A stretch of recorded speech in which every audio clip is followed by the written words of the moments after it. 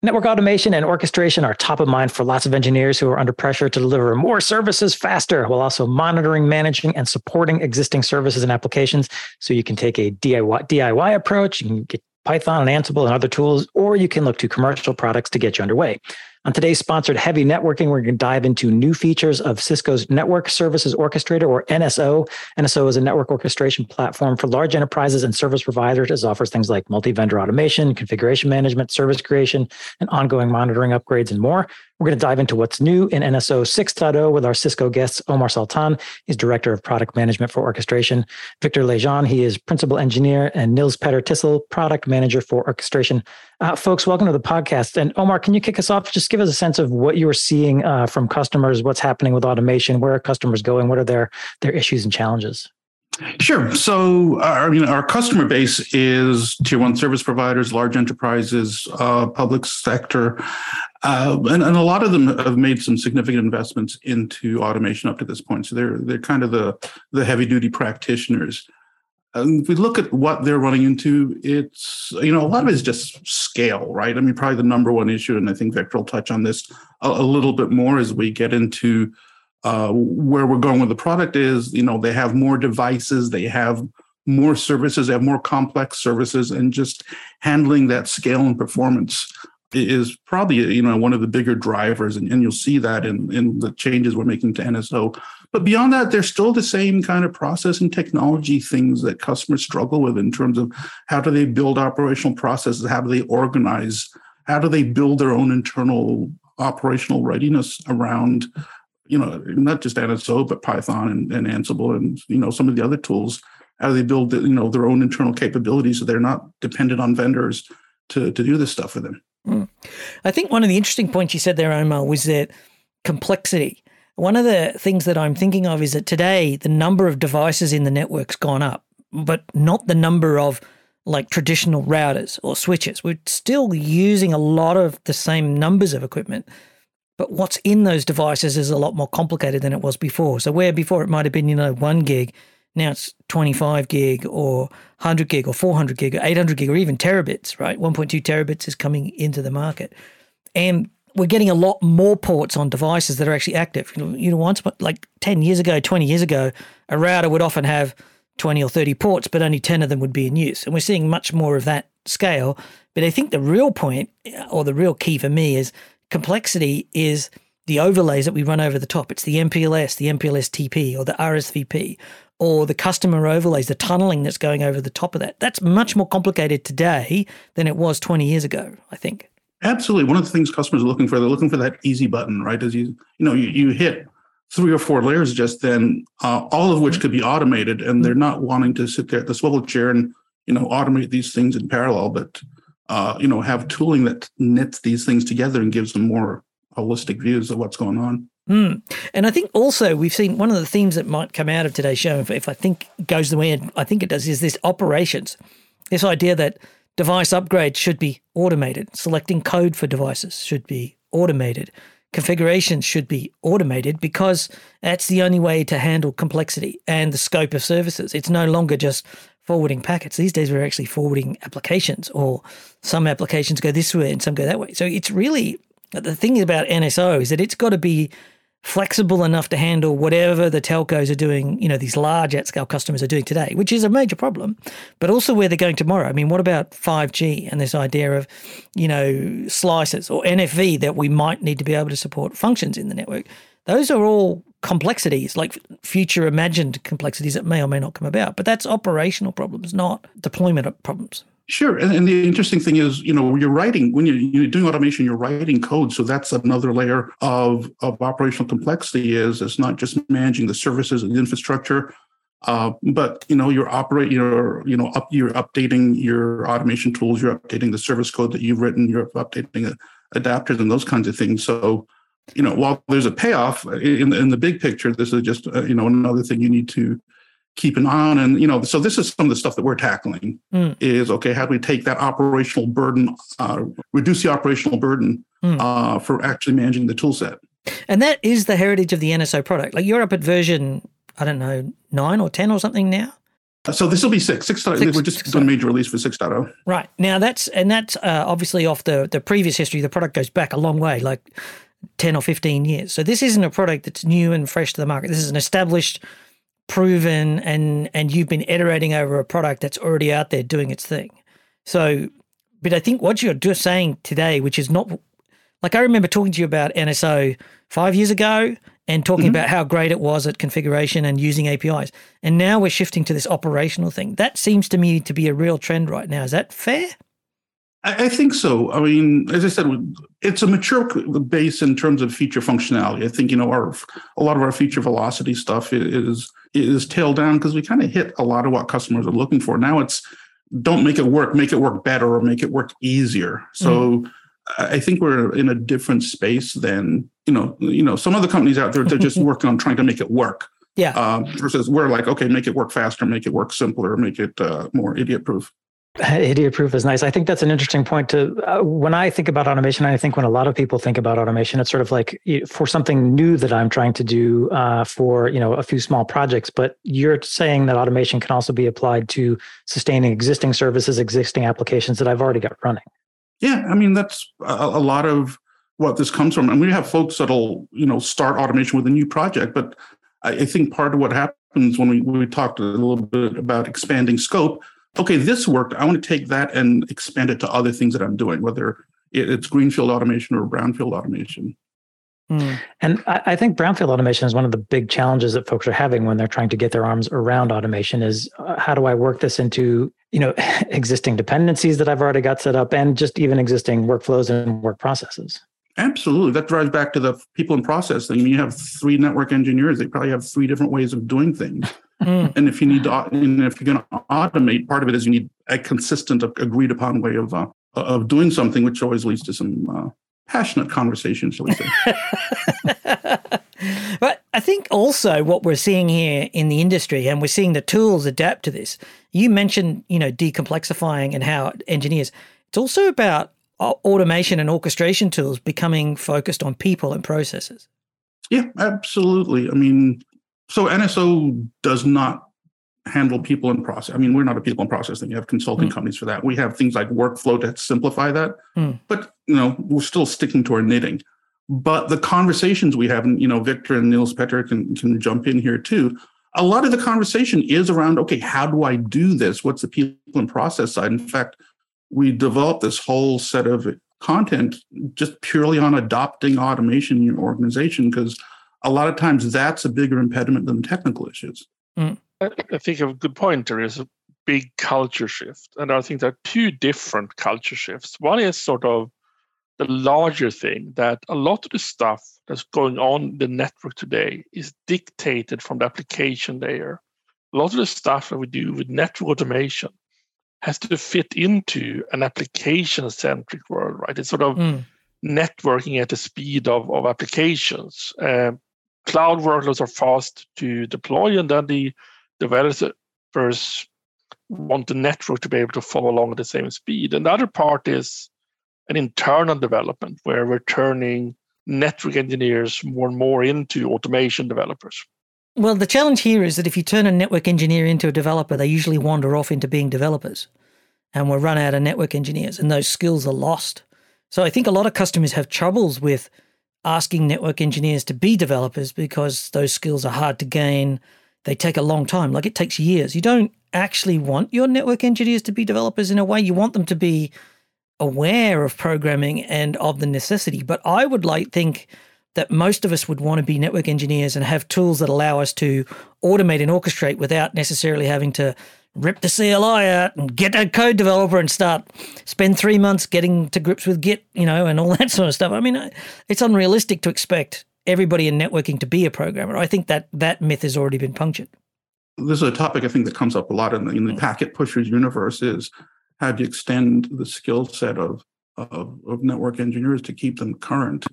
And I don't think the goal is to make them software developers. I think Victor often says, network engineers become bad software developers. And I think that's an okay bar, is you need to learn enough to be better at your job, not to become a full-time, code jockey. Right. I think the idea is that what I'm seeing is network engineers need to get more comfortable with working with programmatic interfaces, with things that seem software development like, but don't require you to actually write an application. Yeah, absolutely. I mean, within NSO, right, we have this, universal CLI, which gives you a common CLI, but then the natural progression is we have Python bindings and people start to get comfortable and say, okay, I'm going to start doing, I'm tired of, this repetitive, these 8 steps. I'm going to branch out and learn a little Python and start doing some simple scripts to automate the same task. Mm-hmm. And I understand NSO also works with Ansible. And it does work with Ansible. NSO works with lots of things. We're very friendly that way. And I think that's actually something important to call out, just to make sure it's clearly said. I mentioned it very briefly in the intro, but NSO is a multi-vendor and multi-network OS platform. Yep, it is. So we support about 150 or so third-party platforms. We have a dedicated group that just does third-party support, and they do about 200 releases a quarter in terms of enhancements to these, what we call NEDs, which is essentially our adapter for other devices or operating systems or services. Mm. Okay, so if I'm a Cisco shop, but I've also got, some Arista, some Juniper, some other NOSes in there, I can use NSO across all of those platforms. You can. And the cool thing is when you write services, you just write them once. You don't have to put products or vendor specific code in your services, in your service code. Mm. You just say, turn up this, this interface, put this IP put this IP address on it. And, you do that once at the CLI, or you do that once in your service code. And then at runtime, NSO will figure out, okay, then I'm talking to a Juniper router or an Arista router and convert it and send the appropriate commands to the device. Okay, so NSO sort of takes that burden off me of needing to know the precise syntax of each of these different platforms, because it's just sort of abstracting. I need these, essential items, and I'll figure out how to configure correctly, per the specific NOS. It does. And it also simplifies the coding, right? I mean, you don't have to put a bunch of if-thens in there. But then it also, because it's stateful, it also does you don't have to put a bunch of, okay, I set an IP address. Do I now have to add code to then say, okay, is this, is the interface up? Is the IP address set properly? Because if it isn't, it'll bounce that back to you right away. I mean, so what NSO does here is that it does interface abstractions. You don't need to know if the syntax of NSO or Cisco. You don't need to know the syntax of Juniper, right? We do that abstraction, but we still have different models. There are flags for BGP settings on Cisco that doesn't exist on Juniper. And the other big trend we're seeing, we've always been fans of netconf-yang and that standards-based automation. But we're seeing both customers and vendors go much more towards standard models. And that sort of smooths out that model difference. Yeah. So what you're referring to, I think, there is to NSO uses its own internal model. We've talked a lot about intent and model-based, software over the last five years or so. NSO uses an internal model. So that means that handling multiple devices is fine because you have an abstraction for all of the things that you need to know about a device, and you pull them from it using what was it called again? A NED? Is that right? Yep. Yeah. And the NED basically says, I need this data to define an interface in my model, or I need this data to populate the BGP table in my model. And so you go and look for it, and that's just a translation for that part. And once it's in the model, it's all there for NSO to just use the same things for everything as time goes by. And that's fairly well established at this point as the way to go about it. But what you're also hinting at here is that the standardization of netconf and Yang is making that a lot easier for you. There's not a lot of variation between vendors over time as devices start to converge on a common set. Because we've seen a lot of innovation, not innovation, but a lot of change over the last decade as silicon got faster, standards got faster. We saw a lot of new technologies emerge into the WAN and the service provider space, but now we seem to have slowed down. So it's getting easier in some senses. That is the theory, at least. I'll just say there's some unevenness in support of netconf and Yang across different vendors, but it's the right direction. I think it might just take longer to get there than some folks might have predicted. Yeah. Is that adoption of things like netconf and Yang sort of going back to that, adjustment in people and process ideas? But this time internally to the vendors, right? I mean, they need to build that expertise, and it's a shift in thinking. If you go from CLI first to model first in your software development, and some vendors have been very good at this. They've done a great job, and others, there's opportunity for improvement, as my son's report card says on occasion. I think what we see that we've been pushing for NetConf Young standardized device management for ages, in my world, and now it's finally happened. The different device vendors, the device communities is catching up and implementing the standard-based interfaces. That being said, of course, everyone have their own interpretation, and that provides a challenge by itself, which needs to be taken care of. Oh, and there's also the argument that diversity breeds change. If everybody was doing exactly the same thing, we'd all end up with no change, and the technology stack would become change resistant because nothing would need changing, so nobody would change, sort of thing.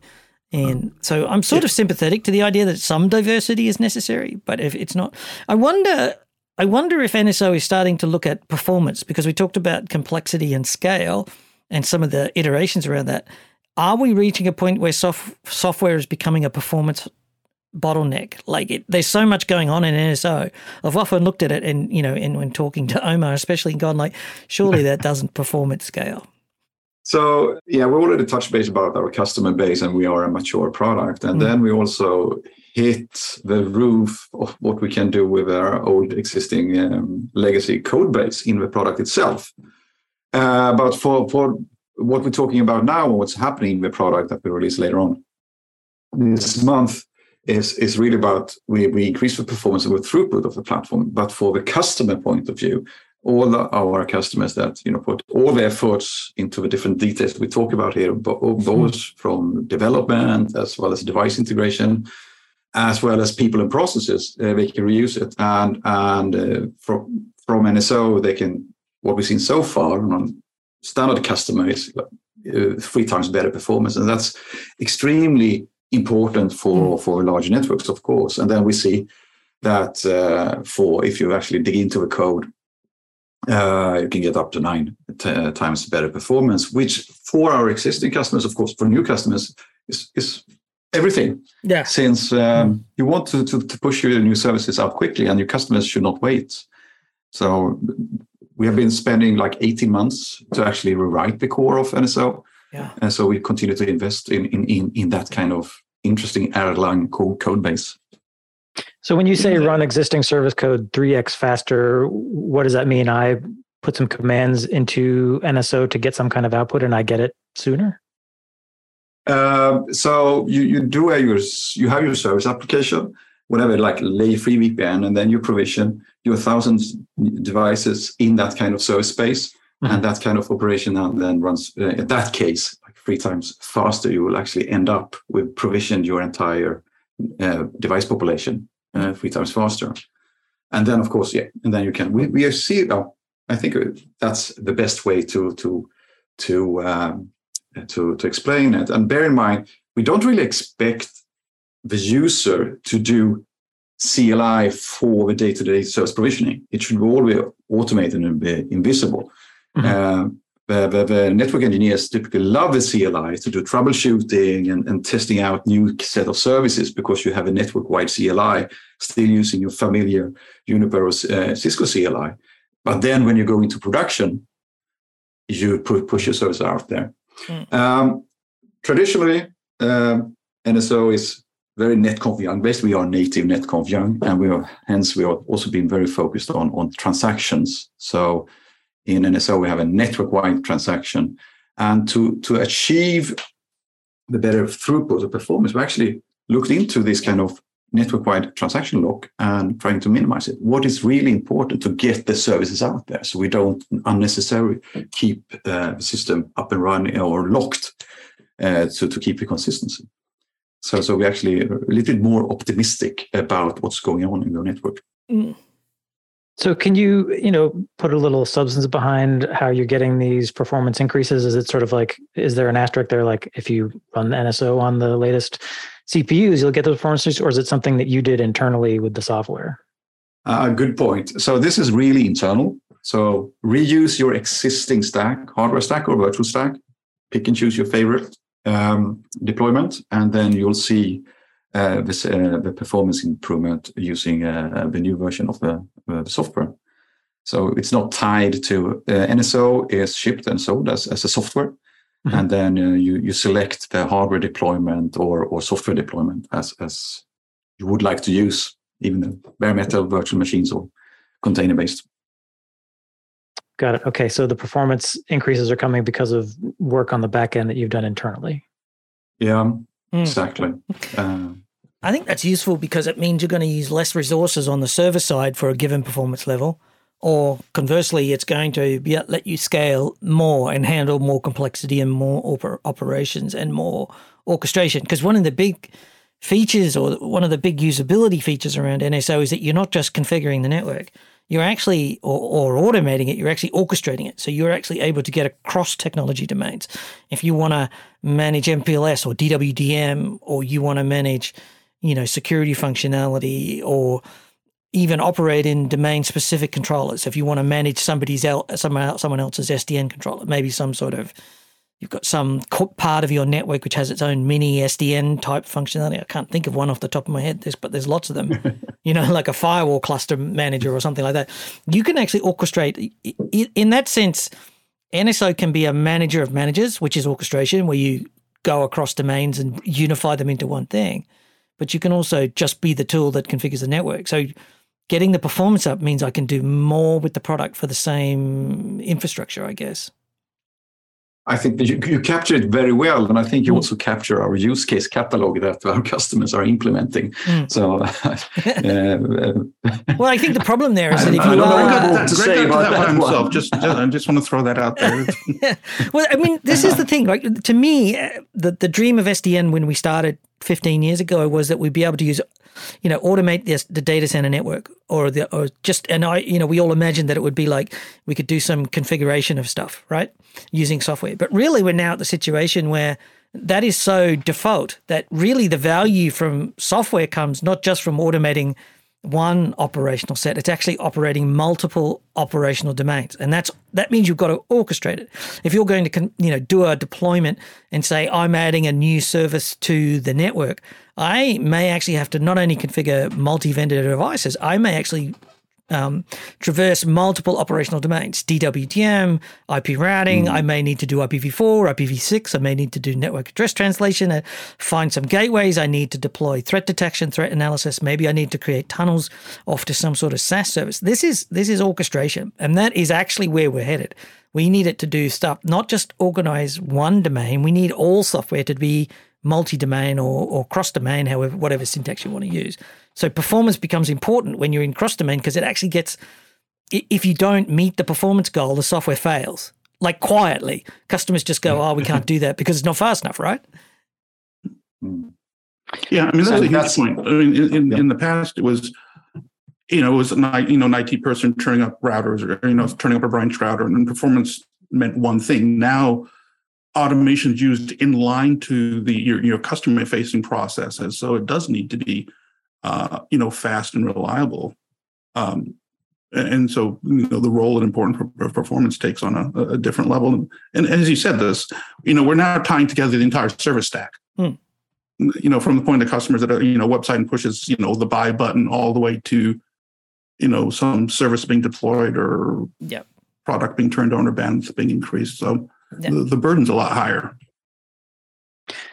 So we're talking about new features in the 6.0 release. We mentioned performance. Are there new things on the usability front? Yeah. So when we look at the NSO users, a few things that we've been focusing for 6.0 is also for our developers. We've touched base about network engineers versus developers and the different roles. That being said, developers are a big user community of NSO. And we also talked now about all the different use cases, cross-domain, very flexible. We all know that. That being said, comes with huge complexity to get everything in place. We have young models, we have templates, we have Python code or Java code if you do your service development. So what we've actually done for this release, actually, we invest in development tools with Microsoft Visual Code. So you actually get a pre-built IDE, integrated design environment integration. So you as a developer actually get all the fancy buttons that you have on CLI and your APIs into IDE, and then also ties it together because, yes, it is complex. We're trying to make it less complex and more obvious to how we knit the different things together. So that's actually one really big thing for us now here. We actually take care a little bit more about our developers and also network engineers that are doing stuff in that kind of space. And started with Visual Code, pretty common tool in the developer community. So that's what we do. A big change. We've done a few early trials, and seems to be highly appreciated. Can you talk a little bit about what developers are doing with NSO? So all the use cases that we talked about here, both the cross-domain or layer-free VPN, etc., they are typically specific in the end of the day for the individual customers. Hence, NSO out of the box don't really do that for you. So you develop a service package or a template to actually model that service. So that's what when we talk about development, is to actually enable all the services that is fit for your network. And either you do it as an NSO owner, or you ask someone else to do it for you. Yeah, Got it. And So it can be simple stuff like turning up a router, or provisioning a layer 3 VPN, or turning up a radio base station. It's really kind of whatever services or operational processes a particular customer has. That's when we talk about service code. It's really the building the automation scripting, if you will, to go make that happen. Got it. Okay. We separate out two different things. We separate out what we call intent-based automation, which is about mapping an intent to the device, right? Translating from I want an L3 VPN to that means I need to set these configurations on these routers, right? Mm-hmm. And the other part is the operation stuff like reboot a router, do some show commands, upgrade the router, right? Which are things that happen as a sequence. The intent is until you delete it forever. How do you mean? An intent has a life cycle. An intent is a service that you provide to your customers. So which means that for NSO, we give you the full create, update, delete cycle where you can modify it later and we'll do the minimal diff compared to the previous time you created the service. So we maintain the state. We can do things like check if the service is properly deployed in the network, resynchronize it to the network. So we're talking about brownfield early on, right? It's very hard to keep these network engineers from touching the network. They really like their CLI. So that means that there tends to be drift over time.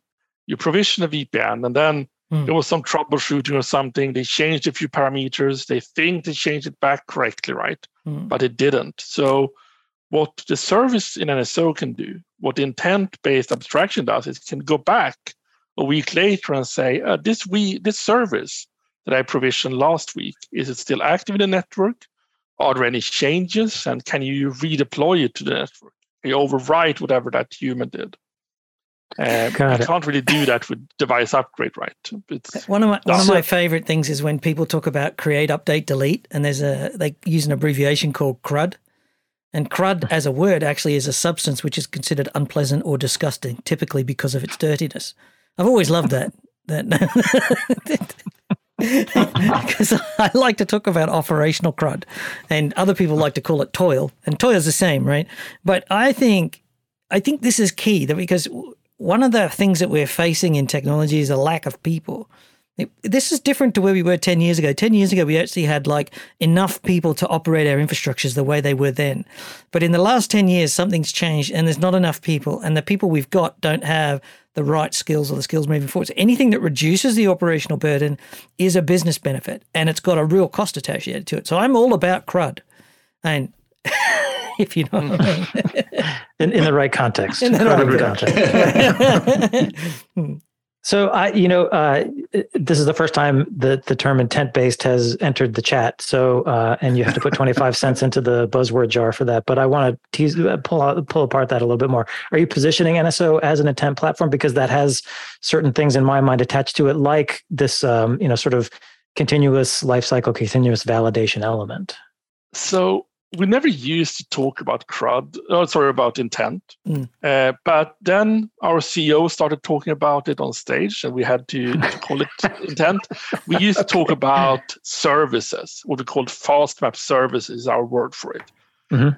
So we might go not quite as far as some platforms. We don't do operational data. We are a provisioning platform. We do orchestrate things into being. We don't monitor them.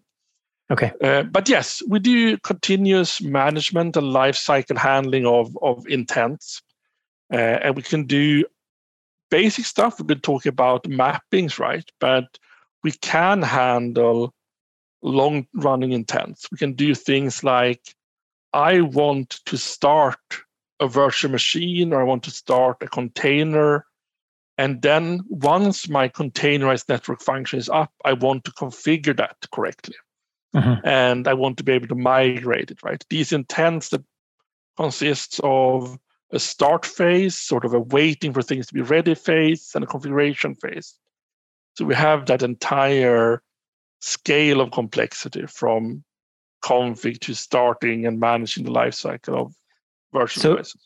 It's not just that I've kicked off a job, it's also that the system can go back and check that, yes, this job ran and the service is up and running across these domains as I had intended.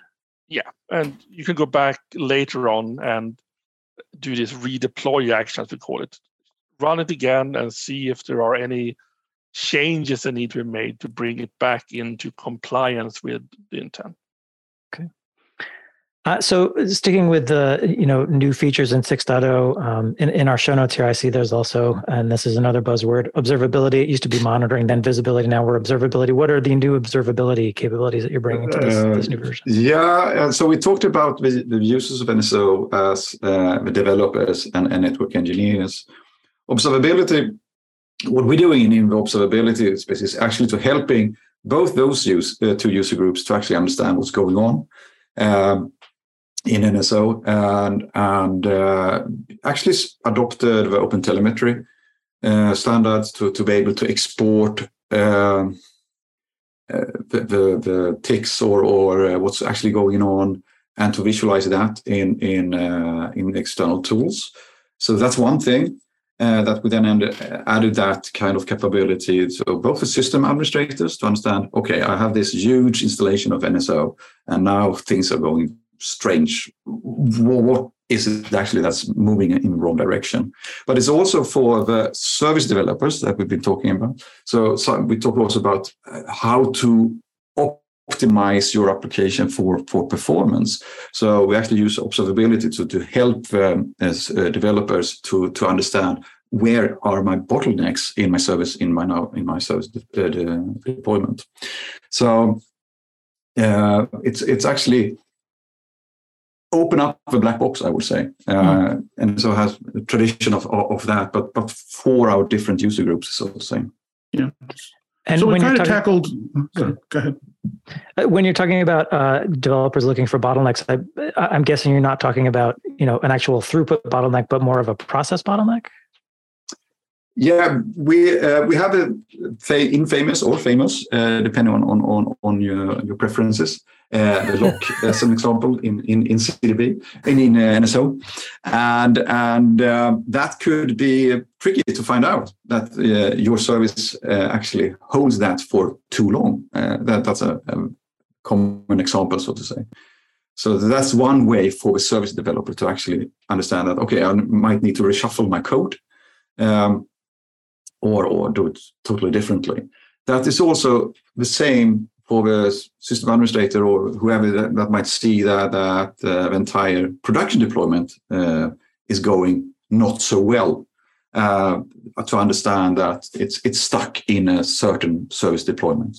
Got it. Okay. Okay, and going on with our list of new features, we mentioned earlier this is a multi-vendor platform. You're adding new or additional support for NEDS, the network element driver. Yeah, we are still very proud of our third-party support. Oma mentioned about 150 NEDs, and we typically add one new NED for every month. The NEDs cover a device operating system, so the type of device is much bigger.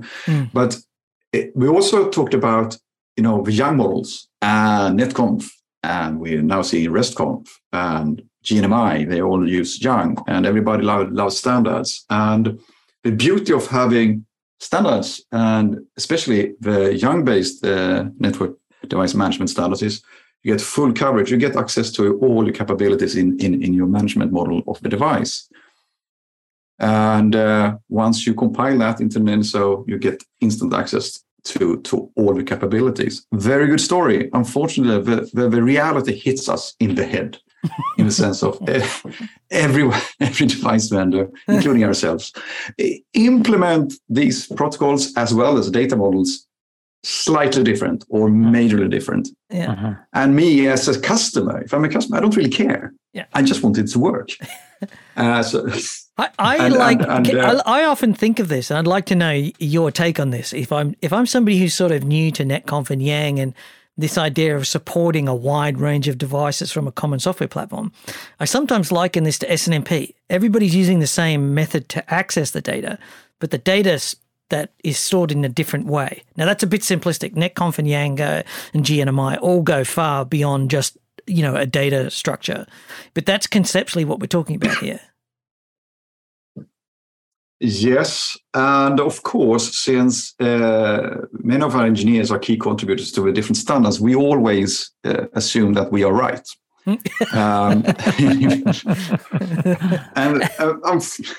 That might not be the best approach always. So what we're actually doing in 6.0 is to admit that we can have an argument and let's sort that out, especially in the standards. Because, yes, of course, standard is good. It's good with also differences because then we see the capabilities in the market evolve. But you also need to quickly be able to reap the benefit of the different implementations. And you can bang your head forever if you have two major elephants in the room, Cisco and pick and choose your favorite elephant. We will never end up in agreement. So that's really what we're doing in 6.0 here, that we will settle those agreements. And we also don't say that, please select your favorite standard here in these young modes, because they are all great for different purposes, maybe. It's a realistic thing too, and it's also a sign that you're willing.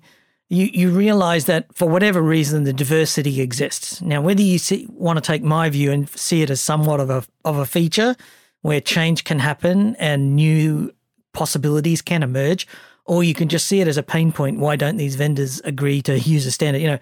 There's two sides of that coin. But I think at the end of the day, what you're saying is, as far as NSO is mature enough and progressing along the path enough, that you're not going to dictate to the customer that only this works or that this is the only way to do things. You're willing to flex and adapt to whatever's actually happening in the real world, probably within limits, but practically that's what you're saying. I agree. And we also, of course, add, we are so nice that we also, for free, actually let other device vendors verify their standard-based implementations in our device integration program. That again, two elephants might be tricky. So we also focus on actually to deliver what the customer needs.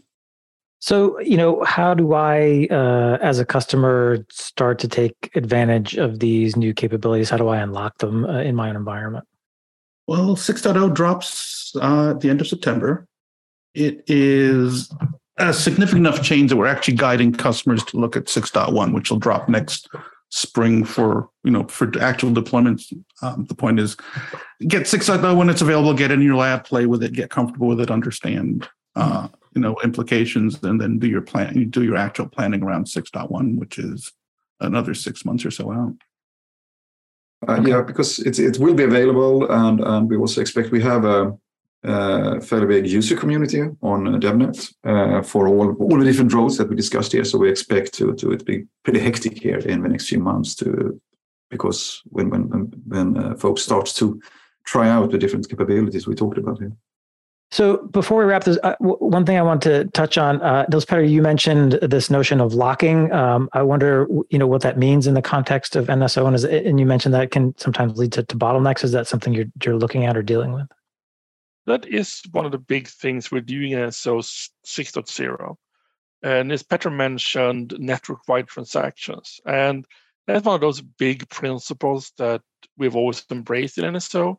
This idea that we give you guarantees as an automation developer. We guarantee consistency. We guarantee that all the must expressions in Yang are fulfilled, right? And that means that we get a little bit static. Purity and principles come at a price. To get those transactions working, you need to sort of lock the system up.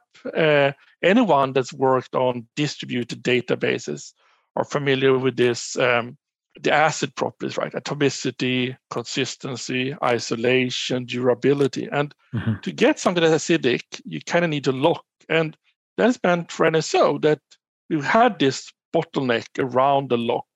And when we talk about speed, it's hard to do much about the speed of a single transaction or a single change because the devices are usually the slow part. The part we do in NSO is relatively quick, and then the devices are slower. If you have a lot of devices, you're almost certain that a few of them are down or unavailable right now. So what we're doing is that we increase the concurrency in NSO by decreasing the lock. So we get more things through at the same time. What we're doing is we're moving from locking to optimistic locking.